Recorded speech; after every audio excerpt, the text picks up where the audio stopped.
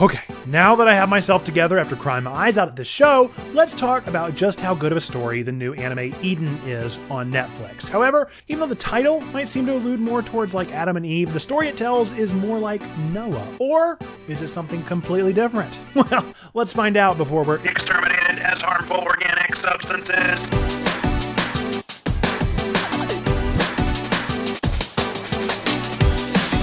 Welcome to Checkpoint Church, where nerds, geeks, and gamers come together to talk about faith, games, and cell shading. I am your nerd pastor, Nate, and as usual, we are going to be starting out this video today with our scripture. So we're going to be reading from Genesis, the very first book of the Bible, in chapter 6, verses 5 through 8. As usual, I'll be reading from the NRSV. That's my preferred translation. If you have a translation you prefer, feel free to use that one instead. This is just what's going to be on the screen. The Lord saw that the wickedness of humankind was great in the earth, and that every inclination of the thoughts of their hearts was only evil continually. And the Lord was sorry that he had made humankind on the earth, and it grieved him to his heart. So the Lord said, I will blot out from the earth the human beings I have created, people together with animals and creeping things and birds of the air, for I am sorry that I have made them.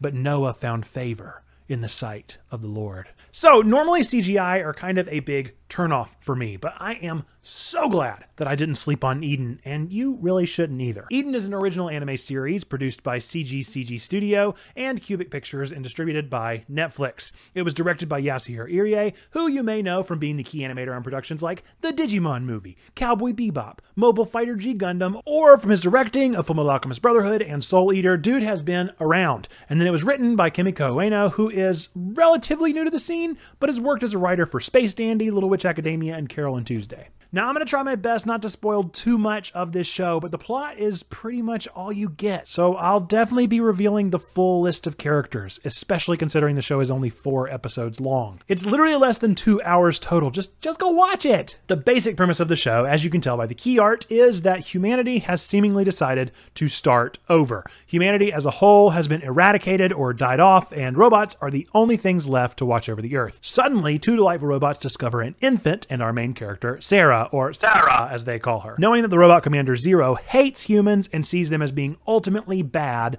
these 2 robots choose to flee with infant Sarah to protect her and themselves from being reprogrammed. Years go by and Sarah grows up, developing relationships with the other robots, but always wishing that she weren't so alone on planet Earth, wishing that there were just a few other humans out there. Well, by a twist of fate, Sarah hears a human voice speaking to her over the intercom of a defunct BattleBot and sets out on an adventure to discover who is the source of this voice. Maybe another human. She discovers that it was actually the original AI of Eden who called her, and that this AI wants her to find the password to awaken all of the cryogenically frozen humans who were put under while Earth was repaired by the robots after humanity destroyed it to the point of irrevocability. See, the Earth had been destroyed by humanity themselves, and one particularly wise scientist developed the technology to preserve human life for long enough so that the ozone, vegetation, etc. would start over. You know, kind of like the Garden of Eden. But here's the twist. The facility is running out of juice, and no one seems to have the password. All of humanity, except Sarah, will be destroyed if they can't find out how to release everyone. Are you enticed? You should be. It's a really fun ride. But now we have to get into the real spoilers of this show. So seriously, if you want to watch this show, you need to go watch it. See, the scientist who developed the system that would save humanity, yeah, his daughter wasn't high enough on the list to be frozen in time for a cure for her specific disease to be developed. Kind of like Nora Freeze. Out of anger, this scientist determines that humanity is ultimately evil and that they should all be exterminated. Does that sound familiar? He then makes it so that the password to wake everyone up cannot be discovered, dooming humanity. Now let's talk about our scripture, because I think I've spoiled enough. First off, why did I choose Noah? It clearly wants to be Eden, so why did I go with the time skip in the Old Testament? Well, this story isn't really about Eden at all. It's not really the Eden story. It's totally the Noah story, and it might actually be telling the Noah story better than the Noah story do. To sum up the childhood classic, God makes Earth, Adam and Eve mess it up, so God sends them out into the world to work to earn their keep.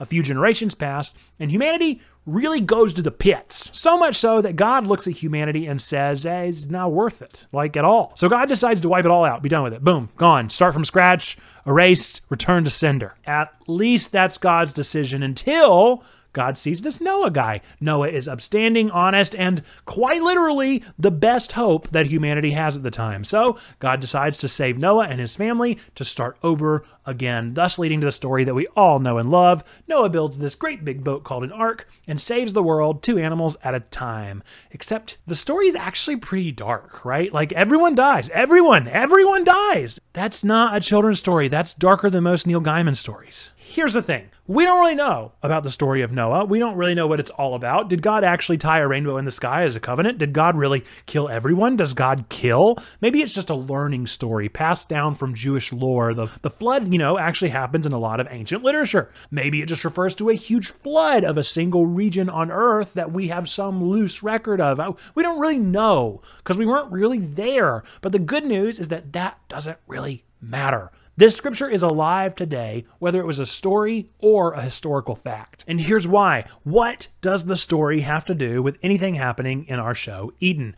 I think that Eden does one of the best portrayals of God the Father that I've ever seen, with the exception that the father figure in Eden is certainly flawed and very much human. Do you remember that scientist that I mentioned earlier? Yeah, so his daughter dying sent him onto a tangent that allowed for humanity to be nearly wiped clean from the earth. His rage and disappointment at humanity led him to finally make the call to cut the cord and nip this whole experiment in the bud. Does that sound familiar at all? Yeah, because that's what God was going to do until God saw Noah. The scientist loses himself for years and years, and then he eventually finds his Noah. He finds the one who makes everything worth saving. He finds Sarah, who, by the way, is named Sarah Grace. Come on, y'all. This is such a great allegory. I can't stand it. Even better, Sarah rewrites the law, redeeming humanity for good.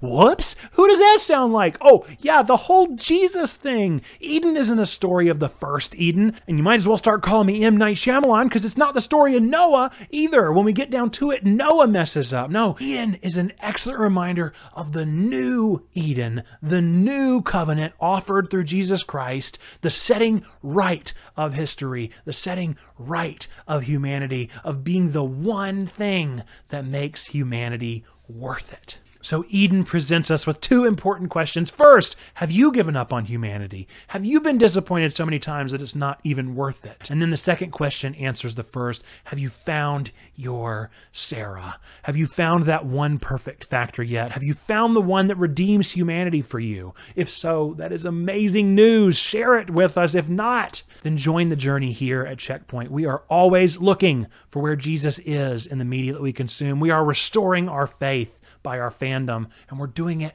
together. All I'm saying is that this show had me bawling my eyes out in all the right ways. I can't handle a show nowadays that shows the love between a dad and a daughter, but I also can't help but consider whether or not God is watching, bawling God's big ol' all-seeing eyes out.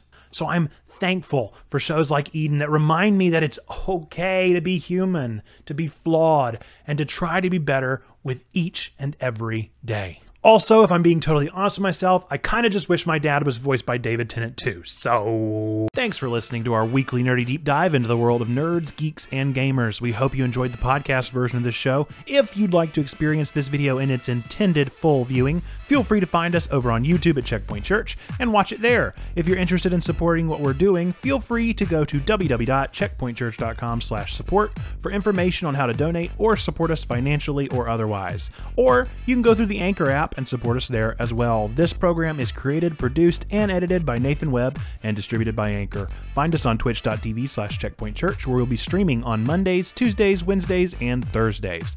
Thanks again for listening to our show, and remember, God loves you, we love you, you matter. Be boldly blessed, and we will catch you next time.